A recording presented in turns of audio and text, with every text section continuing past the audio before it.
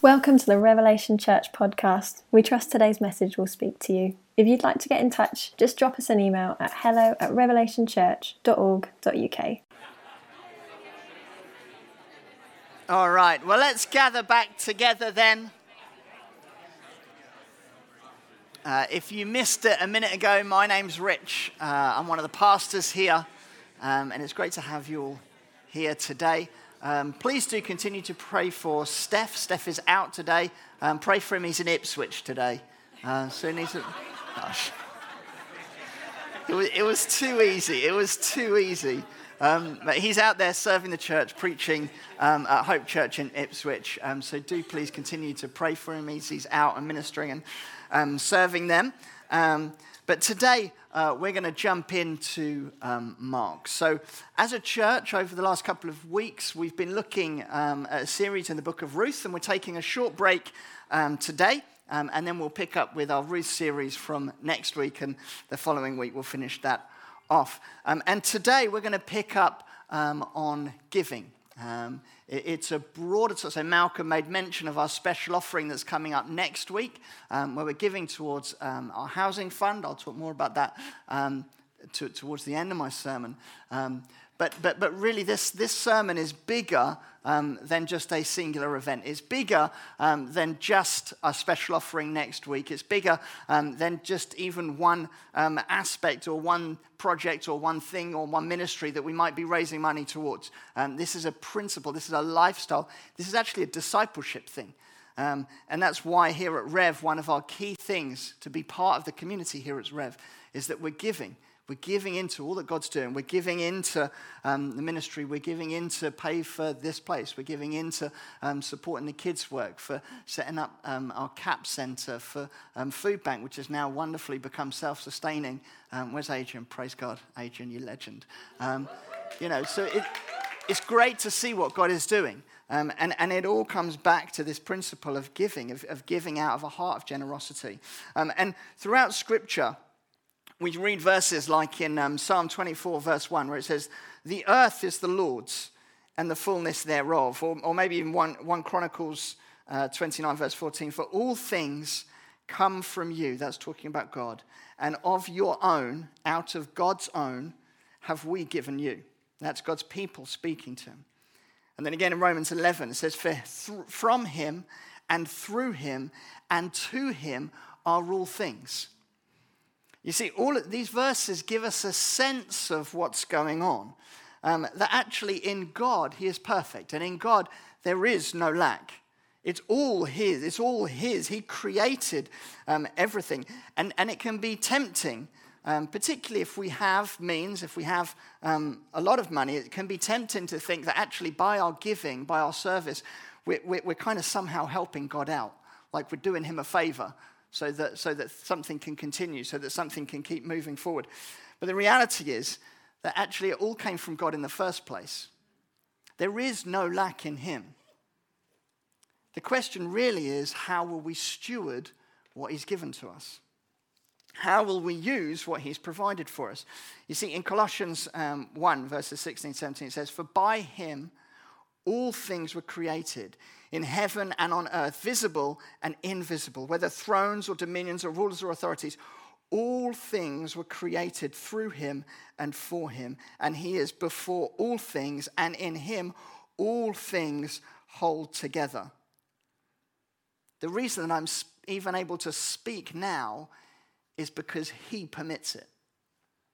It's because he gives me life. The reason Rev is still here is because it's part of his grace, it's part of his design that the church would shine a light to the ends of the earth. You see, God is so powerful, he's so mighty, he's so beyond our comprehension, and at the same time, he's so kind, and he's so compassionate, and he deals so tenderly, and he wants to nurture our hearts. And he wants to cultivate a faith within us. He wants to cultivate a holiness. He wants to shape us after Jesus. And the work that he's begun in us, the Bible uses the idea of like clay being molded. We're being sculpted into the image of Jesus. That's maturity. And so I'm going to pray, and then we're going to dive into Matthew 12. Lord Jesus, we just pray, God, that as we open up your word today, that, Lord, you would speak to us. That, Lord, as your people, as your disciples, that, Lord, we would sit under your word. And, Lord, we would allow your word to challenge us, to convict us, to shape us, to mature us. We pray in Jesus' name. Amen. So we're going to read in Mark chapter 12, verses 41 to 44. It's going to come up on the screen behind me. But just before we get into reading this passage, I just want to catch you up to speed on a little bit of context here. And so earlier in this chapter, in Mark chapter 12, we've got a group of the Jewish people called the scribes. Now, these scribes were essentially legal experts. So they were excellent at understanding the Jewish law, what the Jews were meant to do and weren't meant to do. And as a result, they had positions of influence. So they were very influential, very powerful people.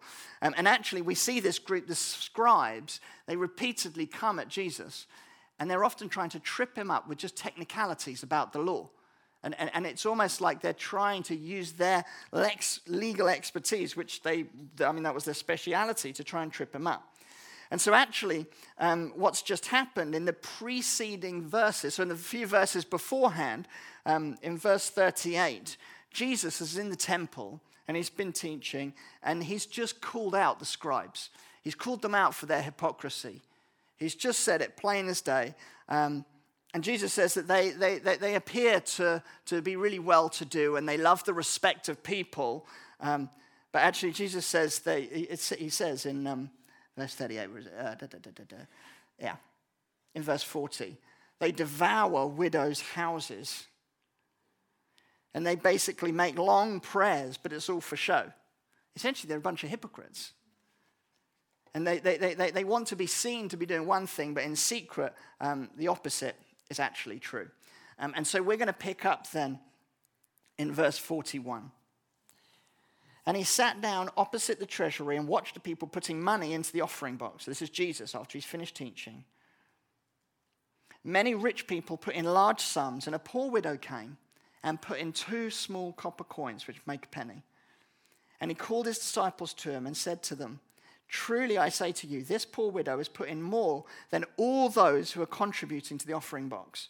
For they all contributed out of their abundance, but she, out of her poverty, has put in everything she had, all she had to live on." And so here Jesus has been teaching in the temple. The crowd seems to disperse, and he just takes this opportunity just to have a sit down. And he's in the temple, and he's opposite the offering box. And now with the offering boxes, there were actually lots of different offering boxes all around the temple. And they all had slightly different purposes, but they all looked the same. And so essentially what they had was like a narrow opening at the top, and then it went down into like a big jar at the bottom. It was kind of like a reverse trumpet, if you like. And people would put their money in, and then it would go down. And historians reckon because of the material and the shape of it, it would make this huge clanging sound as money was put into these offering pots. And they were all assigned different things. So you'd put your tithes in one, you'd put your offerings in one, you'd put sacrifices in another one. You'd put all of these different things into all of these different boxes. And then there was one box that was essentially for voluntary donations. So once you'd given what was due, what was according to the law of Moses, what God had set in principle for his people, once you'd fulfilled that duty, you could then opt to give beyond that. So you would put into this voluntary offering box. And I think I'm reading around different sources and things, it seems to be this is the offering box that Jesus is opposite. Part of the reason because he says, doesn't he? He says that they've given out of their abundance. And he's making the point that actually these people are giving out of an excess. So at this point, if that's the case, then there's no obligation to give. This is a voluntary thing that they're doing. It's not as if so when we talk about the widow, it's not as if she's doing what is right according to the law. She's doing what is right according to the heart. according to the conviction that she feels and the obedience to God to give out of that. And then Jesus watches as the rich people put their gifts in. And then he watches as this widow puts in her 2 copper coins. And it's in this moment that Jesus just gathers his disciples together and he begins to explain something of the God economics at work, which, to be fair, is very different to worldly economics. The widow's poor. She doesn't have much to give. She's lost her husband, and with that, everything. And from our series that we've been looking at in Ruth, Ruth herself was a widow, and we can see the struggle that she then goes through to try and gather food, to try and make a living, to try and survive in the midst of what is quite a brutal environment. And so this widow, she would have lost nearly everything. And that's why, actually, when you look at the law right back in the Old Testament, in Leviticus and Deuteronomy, Steph shared it last week, essentially provisions were made for widows in the law. That actually they were so vulnerable that actually God made specific provision for them. That actually they were to be guarded, they would be to be protected by the people of God, by the Jews. And actually we see in our passage today that actually instead of caring and providing for those widows, Jesus has just pointed out in verses 38 to 40, he's just said that of the scribes, they often abused their power, and actually they devoured widows' houses. And what that meant was most likely that these widows would essentially have been manipulated out of the very little that they did have. And so Jesus is watching people dropping their offerings into this box, and the clanging rings out as another donation goes in, and then all of a sudden he hears just this gentle clatter of a couple of coins as this widow pours her offering in. And he makes this incredibly profound point. He gathers them, his disciples, and he says, this widow, he said, she's given more than any of them. Jesus said this widow has put in more than all those who are contributing to the offering box. Now, if you're one of the disciples at this point, you're probably thinking, Jesus, I'm not sure she did. I only heard 2 coins clank into the box. And this guy's given a whole load of money. This guy's still giving money. This guy, it's going on and on and on. And she's literally just dropped in a couple of coins. Except for Jesus goes on to clarify, doesn't he, in verse 44. He says, for they all contributed out of their abundance, but she, out of her poverty, has put in everything she had, all she had to live on. Jesus' response to her to watching this scenario unfold is kind of revolutionary. He's saying, actually, when you think of gifts, you compare the wrong thing. The comparison isn't between what people have and don't have. The comparison isn't about how much you've given or how much you've given. The comparison is about how much have I given compared to what God has given me. It's kind of got nothing to do with anybody else. There's something that God has done, and we read about it in those verses that I read right at the beginning. Throughout Scripture, it's all been given to us out of the grace of God. It's the blessing of the Lord. And then our heart is revealed as we humbly come before him and say, okay, God, what am I going to give? It's actually an incredibly liberating truth. That what I give is now not compared with what other people give. But what I give is according to what I've been given. According to what God has entrusted me to steward. The issue is we kind of have a predisposition in our hearts to actually compare. We're kind of wired that way. And actually society just kind of reinforces that. It doesn't matter what it is, whether it's material things like money or stuff, or whether that's position or power or status. You see it, it's rampant through social media. The comparison lifestyle, chasing after the dream. Society is constantly telling us to look at others, to then measure, compare how we stack up against them, and then whether we are doing right or not. Comparison actually only stirs up jealousy and envy, covetousness. And actually, I do believe that comparison will actually erode our sense of identity in who God has called us to be. Because we'll be looking at others and we'll be seeing what they've been blessed with. And actually, it won't inspire us. Actually, what it does in our heart is it causes us to recognize what we then lack. And actually, that undermines the very foundation that Jesus came to establish in our life. And so the question really is, God's apportioned to each of us stuff, money, possessions, resources, whatever it is. The question is, how are we going to steward that? How are we going to honor God with all that we've been given? Now, I recognize that in the context of this sermon, we've got the cost of living going up. We've got shop prices going up, an extra, 20p on your chocolate bar or whatever it might be. But the reality of that is its ramifications. That is exponential across a shopping basket. And it's costly. Energy bills going through the roof. And many of us feeling the pinch. Where we had budgets that might have just met our expenses, all of a sudden it doesn't anymore.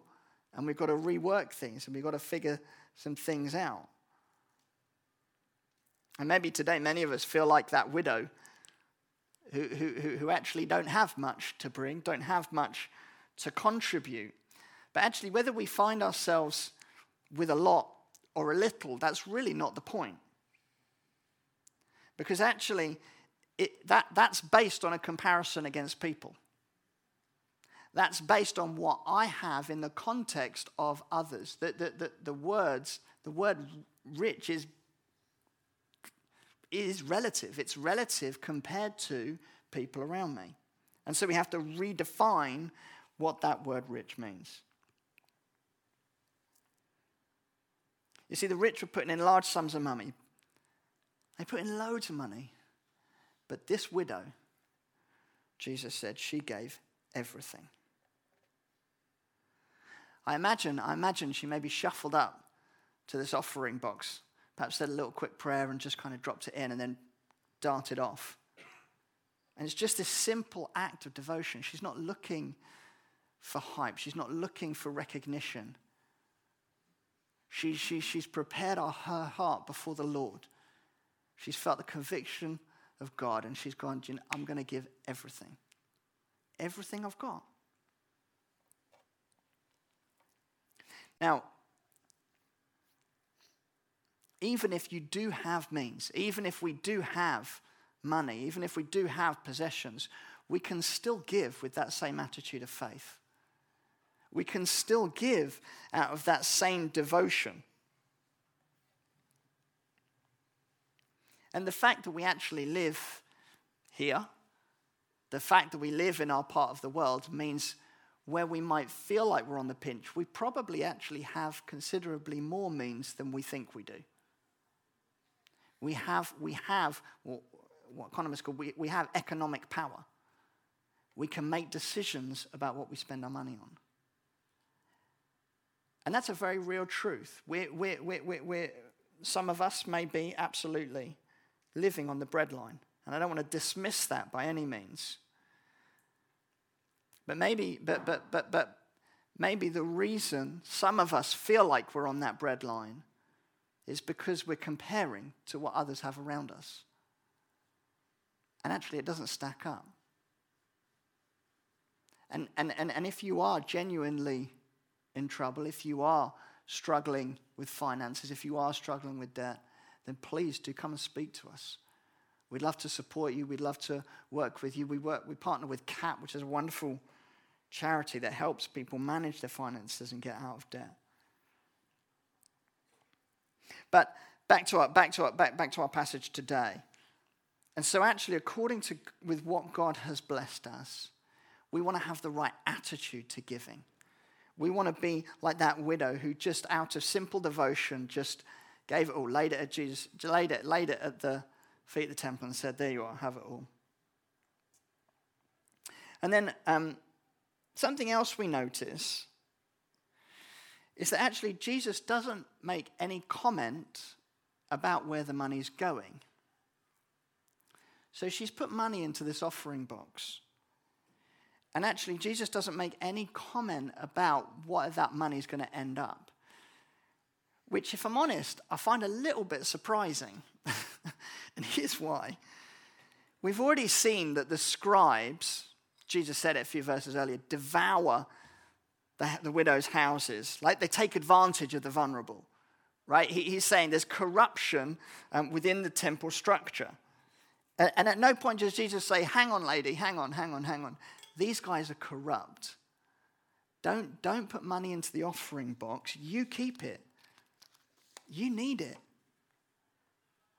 He doesn't step in and intervene. In fact, in the previous chapter, in Mark 11, Jesus has actually turned over the tables in the temple of the money changers, the people that would basically skim off the top of any offerings that came, people that would rip people off, basically. Jesus has come in and he's basically chased them out. And he turns over the tables. And then at this moment, at the end of chapter 12, so after that event, Jesus still doesn't intervene. With all of the mismanagement, with all of the people lining their own pockets, skimming off the top, he doesn't say, don't bother with your offerings, you feed yourself. And I think it's quite a profound statement to us, because all of a sudden, it says that this woman's offering is about discipleship. It's not about where the temple is going to end up. It's not so that they can get to X, Y, and Z. That's where the money will eventually go, but that's not the ultimate reason for her giving. The ultimate reason for her giving is discipleship. I'm going to be obedient to what God said. I'm going to trust him, and I'm going to prayerfully consider, and I'm going to sow into the kingdom. That's what she does. You see, it says in Acts 20, verse 35, it's more blessed to give than to receive. There is a blessing in giving. And Jesus doesn't want to deny her that blessing. We're going to read in 2 Corinthians chapter 9 now. Something of the heart, something of the attitude to giving. It says in 2 Corinthians chapter 9, they're gathering up an offering for the church in Jerusalem. And in verse 6, Paul writes this. He says, the point is this. He's just waffled for a few verses. The point is this. Whoever sows sparingly will reap sparingly. And whoever sows bountifully will also reap bountifully. Each one must give as he has decided in his heart, not reluctantly or under compulsion, for God loves a cheerful giver. And God is able to make all grace abound to you, so that having all sufficiency in all things at all times, you may abound in every good work. Just going to correct myself. Paul isn't waffling in the verses just before. He's making a point, but I'm so thankful that he wrote these three verses directly afterwards, because it brings a lot of clarity to what he was trying to say. There you go. This is an incredible few verses, and Paul's giving us some really grounded wisdom and instruction on how to give.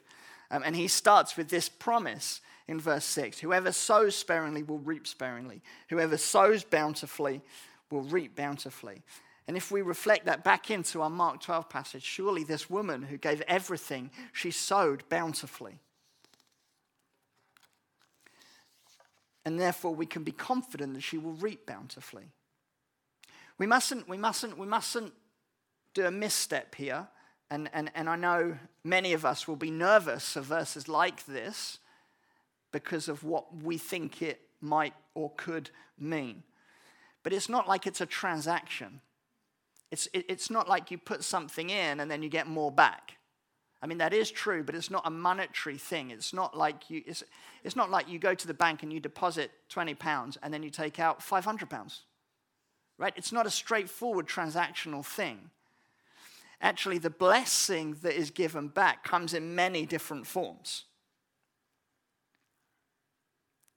The reality is people have tried it that way and it hasn't worked. And in fact, actually, Paul goes on to explain what he means in the next two verses. In verse 7, he describes two characteristics of wise stewardship when it comes to giving. That we would give willingly and gladly. In verse 7, we must settle, must give as he has decided in his heart. That we settle before God. What is it that we're peaceful to be able to give and contribute? Not reluctantly or under compulsion. It's not about trying to coerce people out of money. It's not about trying to manipulate things. But in that, please don't disregard the challenge.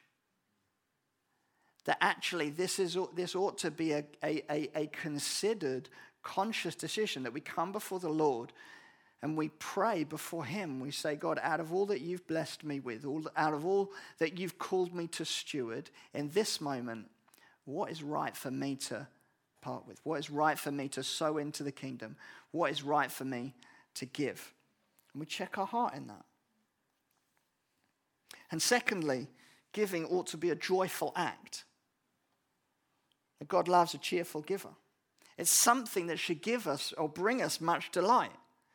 We should recognize the privilege and the honor that it is to be able to give, and not miserably or begrudgingly, but gladly. And it requires a conscious effort to give. It takes time in prayer and preparation to bring our hearts before God. And I imagine the widow probably spent time working it through. Oh, do I really have faith to give all that I've got? Do I have faith to give everything?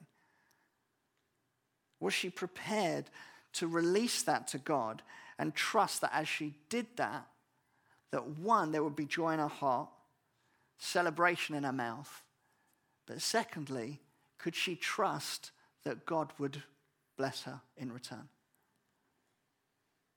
You see, what Jesus is saying with the rich people is it almost becomes like a flippant add-on. It's like, yeah, sure, I've got some, yeah. Oh, yeah, look, I've got a stack of 1,000, right? Like, it's almost like a flippant response. Well, what's in my pocket? I'll just give that. They gave out of their abundance. But the woman would have taken a real faith and courage to make that step, trusting the promises of God's provision. I wonder if she even read verses in Malachi chapter 3 and verse 10. It says, "Bring the full tithe into the storehouses, that there may be food in my house, and thereby put me to the test." This is God speaking to his people, says the Lord of hosts. "If I will not open the windows of heaven for you and pour down for you a blessing until there is no more need." And I imagine this poor little widow with her 2 coins. She's reciting this verse as she goes up. She goes, until there's no more need. You see, we get a very similar promise, don't we, in 2 Corinthians chapter 9 that we just looked at. "And God is able to make all grace abound to you, so that having all sufficiency in all things at all times, you may abound in every good work." You see, the blessing isn't about getting material gain in return. It's not like a get-rich-quick kind of scheme.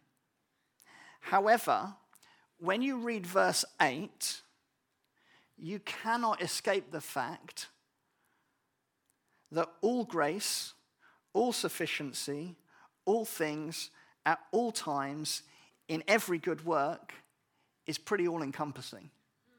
You can't escape that. And so, like I say, it's not a straightforward transaction.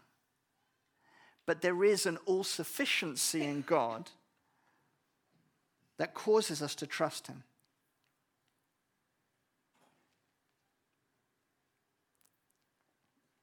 And it all comes back to discipleship. It all comes back to, are we prepared to trust him? Are we prepared to out of what he's blessed us with, what he's called us to steward, are we prepared to say, Lord, okay, I'm going to trust you, I'm going to put my confidence in you, and I'm going to believe that as I sow bountifully, that, Lord, I will reap bountifully. And it's not about finance. Lord, there's a discipleship, there's a maturity thing going on. There's something you're growing me into to be more faithful, to look more like Jesus.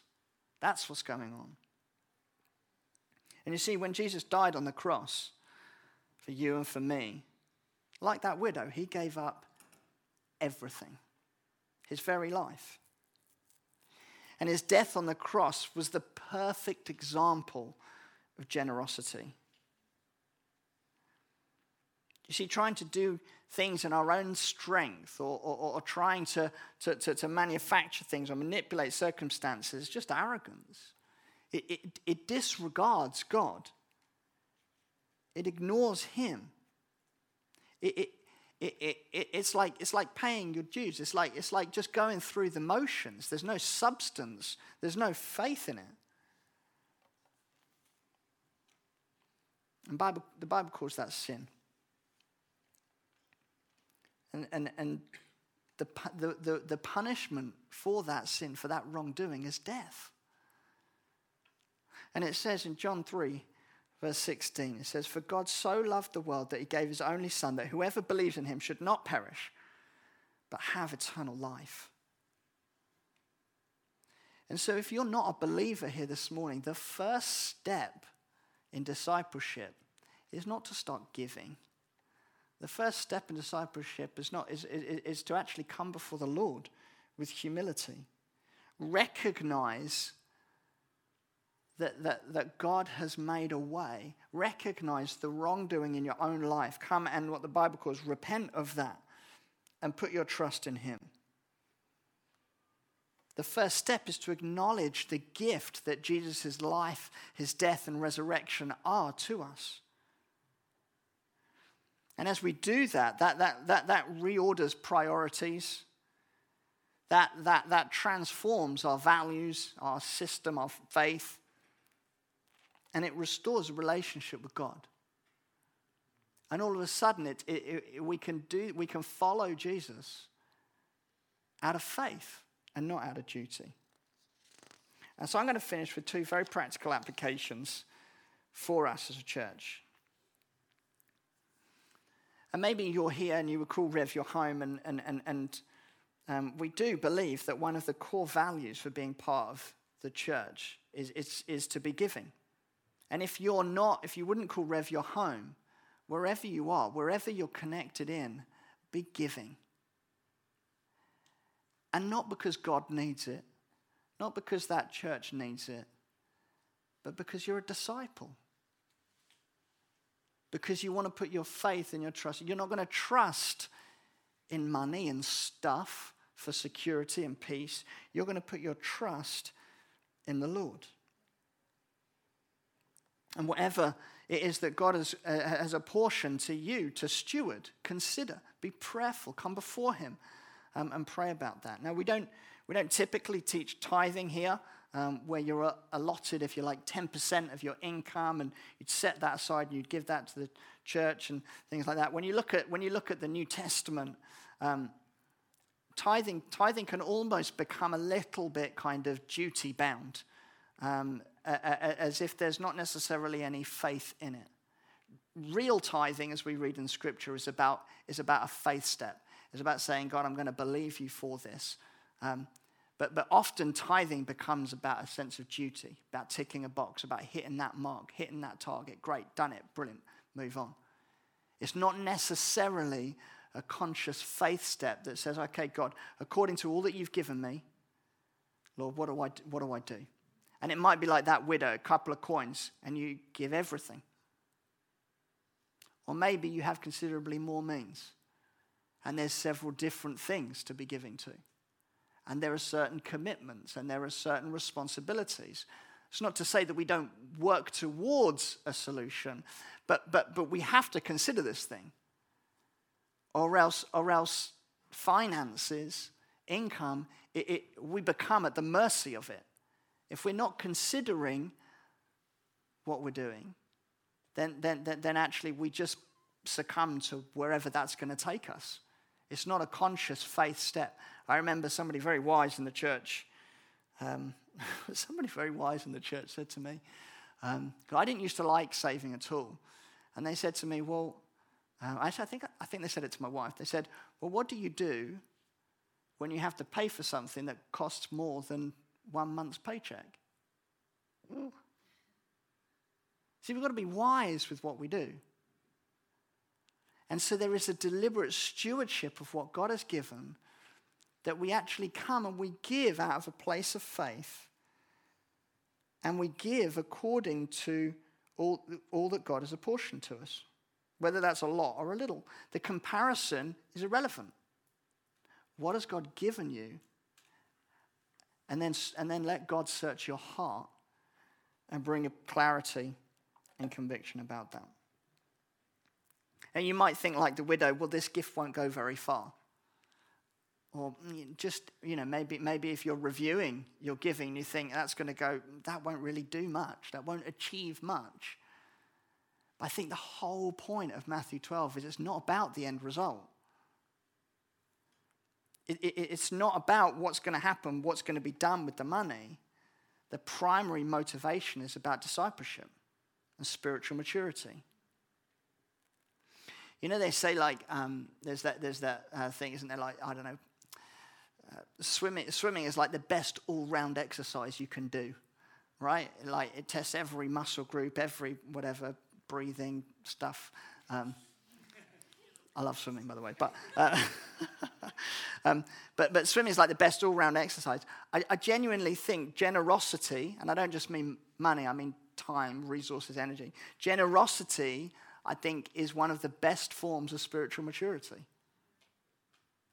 It's one of the best ways to demonstrate that something in our heart has shifted when we don't just kind of just go through something because we have to and we feel like we ought to and we owe it to so-and-so, or they did us a favor, or they cooked us a meal, so now we've got to have them round. It's not that at all.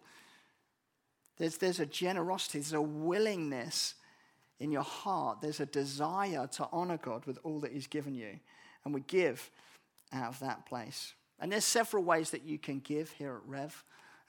The giving station down at the front. If you want to give by standing order, fine. Please do make that a conscious thing. Don't just let it be something that you set up and then it just comes out month after month and then you forget about it. Let's be conscious and faith-filled with the way that we give, with the way that we partner with God. And then my second application, so next week we have our special offering coming up. We do these twice a year, and we're looking to raise funds for specific things. And this time, we're looking to raise funds for the housing fund that Malcolm showed. I wonder if we can get that slide back up, the one with the house. Is that all right, Patronella? Sorry. Probably could have prepped you on that. That's okay. Oh, there we go. Perfect. And so essentially, we're looking to buy a house in North London. So as a church, we have 160,000 or so. We were given a lump sum that was given to us, sits with our trustees, to be spent on housing for one of the elders, for one of the pastors. So we have about 160,000 in that fund, and we're looking to partner with Mission Housing, that are a wonderful organization over there on the left side.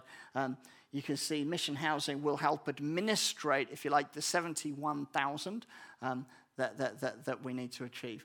It's recognizing that 160,000 is a lot of money, But in our part of London, if you're going to start talking property, it's not a lot of money. And so as a church, we can get so far. And where this money is restricted for buying with an elder, we're going to be buying with the Listons, who themselves can get so far.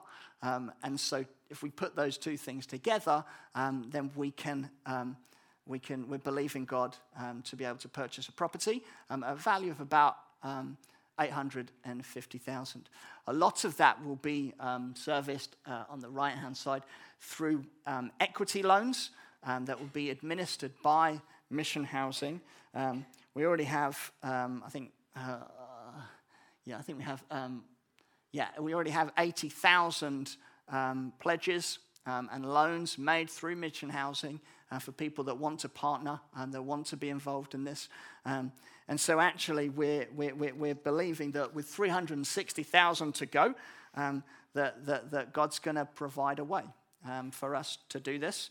And we recognize as well that our special offering next week will go towards Rev's equity loan share. So it will go on top of that 160,000, which means the church can just own a slightly larger chunk of the property.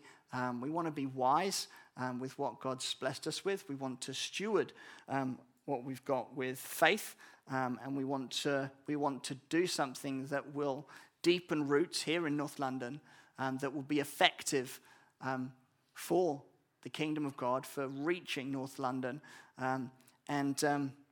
We believe that this is the right time, and so we're pressing forward with it, trusting that God will make the numbers work, even when we get a little bit scared by how many zeros there are. And so we're going to take up our special offering next week. So over this week, I really want to encourage us to be prayerful, to be considered, to be engaged with this in a way that's really practical. And as I say, giving is so much bigger than just one event. And so this may be a helpful provocation for you to think about that across all of your finances.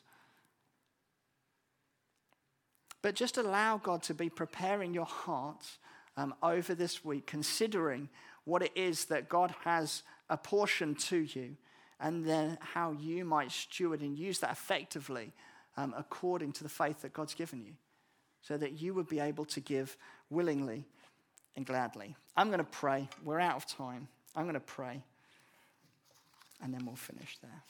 Lord Jesus, we thank you. Why don't you stand? Let's stand together.